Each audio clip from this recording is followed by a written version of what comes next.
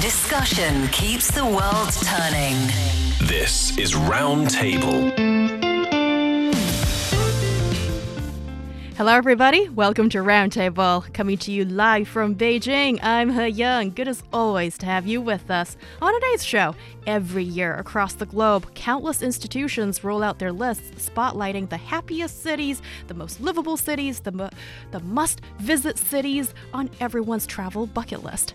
But why are we so obsessed with these city rankings? And turning our gaze closer to home, which cities in China are topping these lists as the happiest places to be? Let's explore the latest ranking of China's happiest cities and discover what makes these urban havens stand out in the pursuit of happiness. And we bring you the new craze turning traditional matchmaking on its head. Let's pounce into the fascinating realm of cat blind dates. Whether you've got a kitty looking for platonic purrs or you're just amused by the idea, let's discuss how our whiskered friends are leading the way in modern matchmaking. Amidst it all, the greatest love affair unfolds between pet owners and their cherished companions. For today's program, I'm joined by Niu Honglin and Brandon Yates in the studio. First on today's show, happiness is, well, all anyone really wants for themselves, right? Sure, eating well, exercising an optimal amount of work-life balance, and feeling inspired about the future can contribute to your inner happiness. But where and how you live could be a huge indicator of overall satisfaction. The metrics, indices, and criteria to measure this can vary widely. By examining the latest data that assesses economic, ecological, and social conditions, researchers have pinpointed the top 10 happiest cities in China. This is merely one out of many lists of this nature, but let's start with this one. Ren Zeping, a Chinese economist, and his team have recently unveiled a research report on the happiness index of 337 cities in China. And I have to say, some of these candidates are a little bit of a new face to me. So, Niu Honglin, walk us through the top 10 happiest cities by these criteria. Of course. To start with, we know that there are, like Heyang has already mentioned, many different types of rankings, different lists out there, and they categorize the cities in different ways. For example, some would say that, I'm only naming the top 10 cities out of the provincial capitals. Some would, let's say, classify the cities based on whether or not it's a first-tier, second-tier, or third-tier cities. And for this one, they put all of the cities together, all the over 300 cities together, which means the competition is fierce. And also, they have chosen these 3 different aspects and 13 different kinds of criteria to basically conduct this examination or this ranking. And here we have Nanjing topping the list. Nanjing from Jiangsu province, a place with great history, very livable, and we'll walk through the details a bit later. My mom loves it there. She's done business there and she's always happy to go there. Oh, great. Yeah. We'll talk about this one being the first on the list. And the second one is Hangzhou. And you've been there. I Hangzhou, have, yeah. I can kind of get why it is so popular. It's an interesting mix of like modern life as well as being in and amongst nature. Mm-hmm. So I would say that's what stood out for me while I was there. Yes, and there's more. And on top of that, we have Changsha in Hunan province, Hefei in Anhui province. To be honest, this one is a bit surprising to me, but there are actually really good reasons for it to be on the list. And then Zhoushan in Zhejiang province, Wuhu in Anhui province, another surprise. Suzhou. Not really, because it's called Woohoo! So they're clearly having a great time over there. Where are you from? Woohoo! That should top the list. Exactly. I cannot believe the happiness is in the name. You just went there.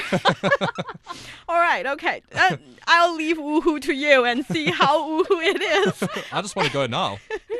And where are you going on holiday? Woo!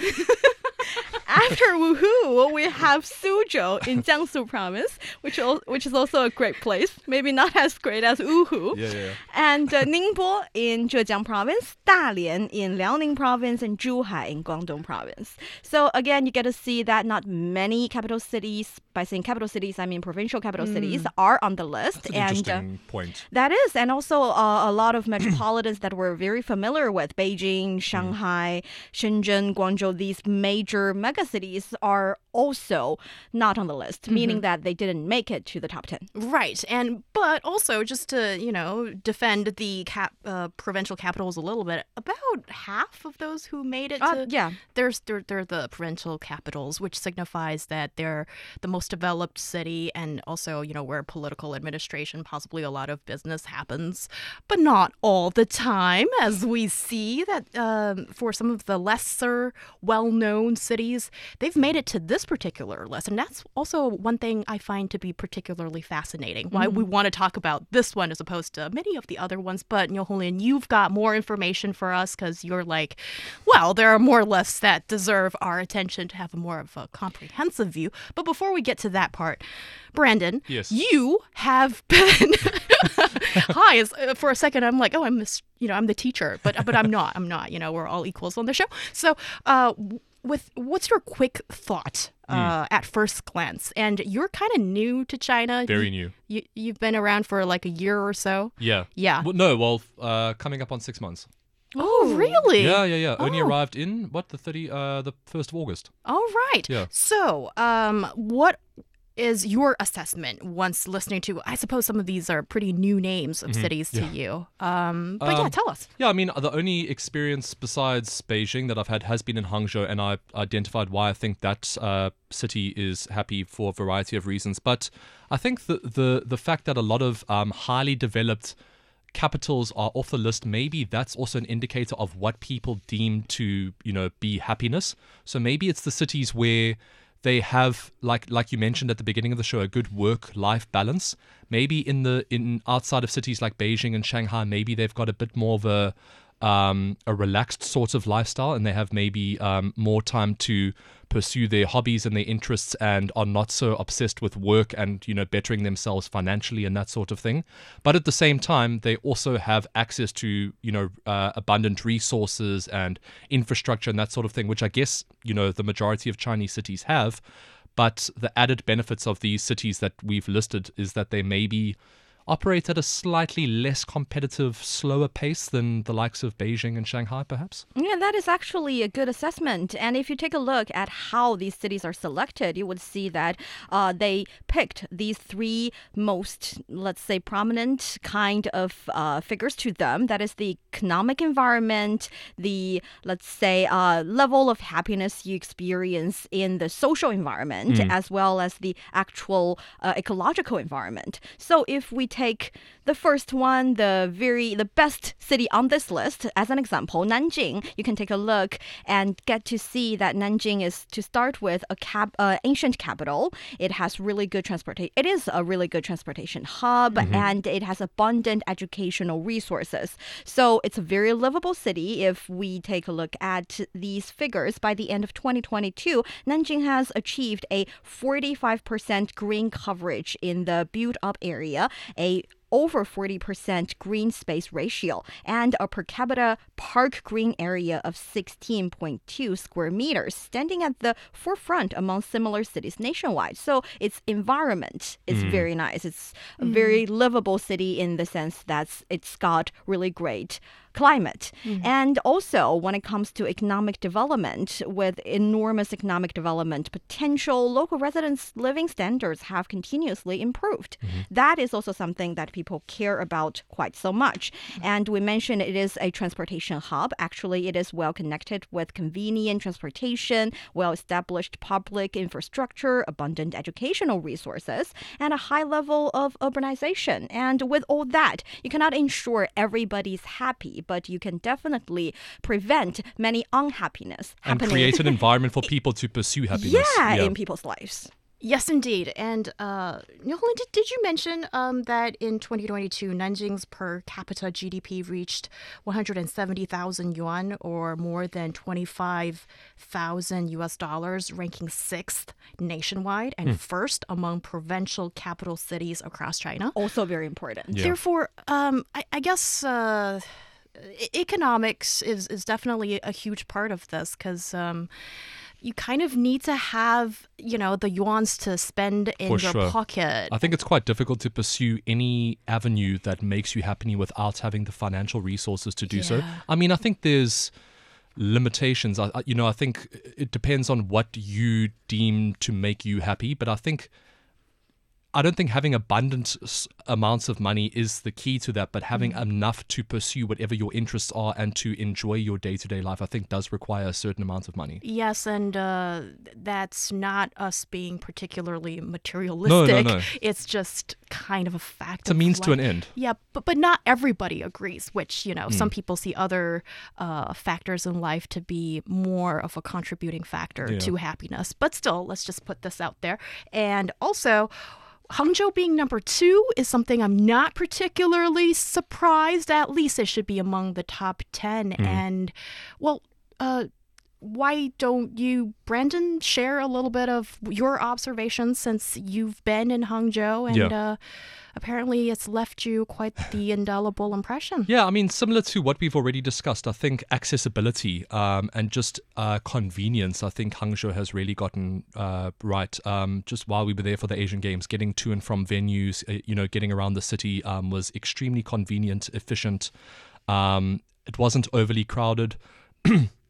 And it just seemed like people had the opportunity to pursue whatever it was that they wanted to pursue financially. So it seemed like all of the buildings and everything like that was incredibly modern. It seemed like business was thriving, particularly e-commerce and that sort of industry. So it seemed like a lot of people were self-motivated, self-driven, and were able to pursue the financial means that they were wanting to. But at the same time, you also had, the more relaxed side of the population, elderly people, young people, walking along the promenades of the rivers, enjoying the scenery, enjoying the weather as well. So it seemed like a city that was really modern, but balanced that with outdoorsy, naturey type lifestyle. And I think that combination probably is something that makes people pretty happy because, during the week you can work and pursue things that you want to pursue with all of the best industries and, having endless amounts of opportunities to succeed.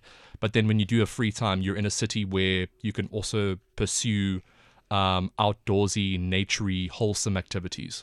And to Chinese people, the cultural side, the historical side of it is also quite important. A lot of people choose to visit Hangzhou because it has a really long history, over 5,000 year history. A lot of historical sites as well. Exactly. And also the Longjing Tea is an attraction as well. So I think when it comes to these kind of rankings or these kind of lists, you would have a lot of different indicators, and often those that are quite good on most of the indicators would be on the top of the list instead of those that is really, let's say, great on one indicator and not as great as the other ones would not be on the top of the list, which is why Hangzhou, if you think about it, you can think of a lot of perks, even though it might not strike you as the biggest one, as the fast developing one.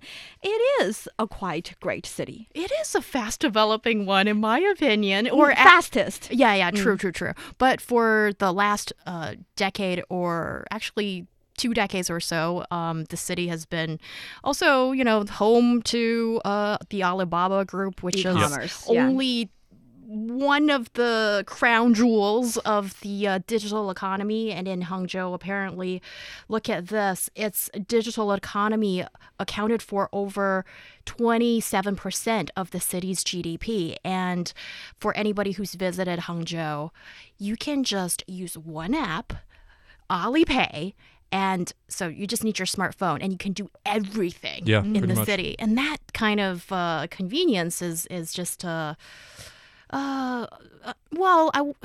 unparalleled when you look at the average sort of situation in most cities around the world. And also now let's move on to, the third place would be Changsha, which is known for its night economy. And also for a younger generation of Chinese people, we probably think this as the entertainment capital to some extent as well, because a lot of the TV shows and entertainment products comes from the city as well. But it's really interesting to see that it's really soared through the ranks in recent years. Yeah, and it is quite a great city. Actually, when I was in Changsha, one of my business trips, I went there. And I have to say, after doing one live stream and 2 video shots that day. We stayed up late at night enjoying a night snack in Changsha till around 12 o'clock. So yes, it is a city that never sleeps. And we see Changsha in 2022, the total retail volume of Changsha's night economy accounted about 60% of the city's overall social retail volume. And the potential of the city's night economy is definitely enormous. And we mentioned for the first 2 cities that per capita GDP or the GDP total number of that city is quite impressive for the first 2 cities. But actually, the amount of money you have to the amount of money you have to spend on unit of items is also quite important. So lower cost of living is one thing that strives for Changsha because it is relatively low among the second-tier cities, and its housing price regulations, as an example, nationwide. In 2022, Changsha's housing price to income ratio was 8.9, ranking 6th among the key second-tier cities in the country. And the lower housing prices and economic pressures have a significant attraction For sure, yeah. For young people. You do not have to worry so and much. And the elderly, I guess. That Sure. are no longer earning, Yeah, but for most young people, they would have the burden of purchasing a new house. Course. So it can be very attractive to young people as well. Yes, and now let's enter the uncharted territory. So Hefei, Zhoushan, and Wuhu. These 3 cities aren't the regulars that grace the top 10, XYZ cities, but they are here. And why is that? I always believe that if we have, let's say, a list of cities that are making into the top 10, there must be something that you can remember about the city. And Some sort of like identifiable like USP. Yeah, something that can strike you, and at the minute you see, yeah, that's right. That is why this is a really happy city. And for Hefei, apparently it is the emerging industries. Strategic emerging industries have fueled Hefei's rapid economic rise, with its annual GDP breaking 1 trillion yuan, that is around 140 billion US dollars in 14 years. In the first half of 2023, its GDP growth reached 7.4%. placing the city among the top 20 nationwide. So for a city that is not that famous for its economic growth, if we put it on the map of the entire country, it is quite impressive. And as for Zhoushan, actually, it is a city of 1,000 islands, which is some place that I would definitely like to visit. It is only a 4th-tier city on the list. We keep mentioning this 1st tier, 2nd tier, 3rd tier. It's kind of like a classification that Chinese people like to use to sort of put these cities on different ranks in terms of its population, economic growth, and a lot of, let's say, indicators are also taken into consideration when it comes to these ways of ranking. And also that tier changes once in a while when the city develops. So you can kind of just understand it as a tiering system. Right. And Zhoushan is, when we say it's a 4th-tier city, basically it's a small potato. Yes. Compared with, let's say, the mega cities of Beijing and Shanghai or Guangzhou and Shenzhen. But it's done so much better than Beijing and all those big guys, big potatoes. Happiness. Yes, in terms of happiness. I mean, I think because, cities like that don't, I don't think being based in a seriously developed, massive, overly populated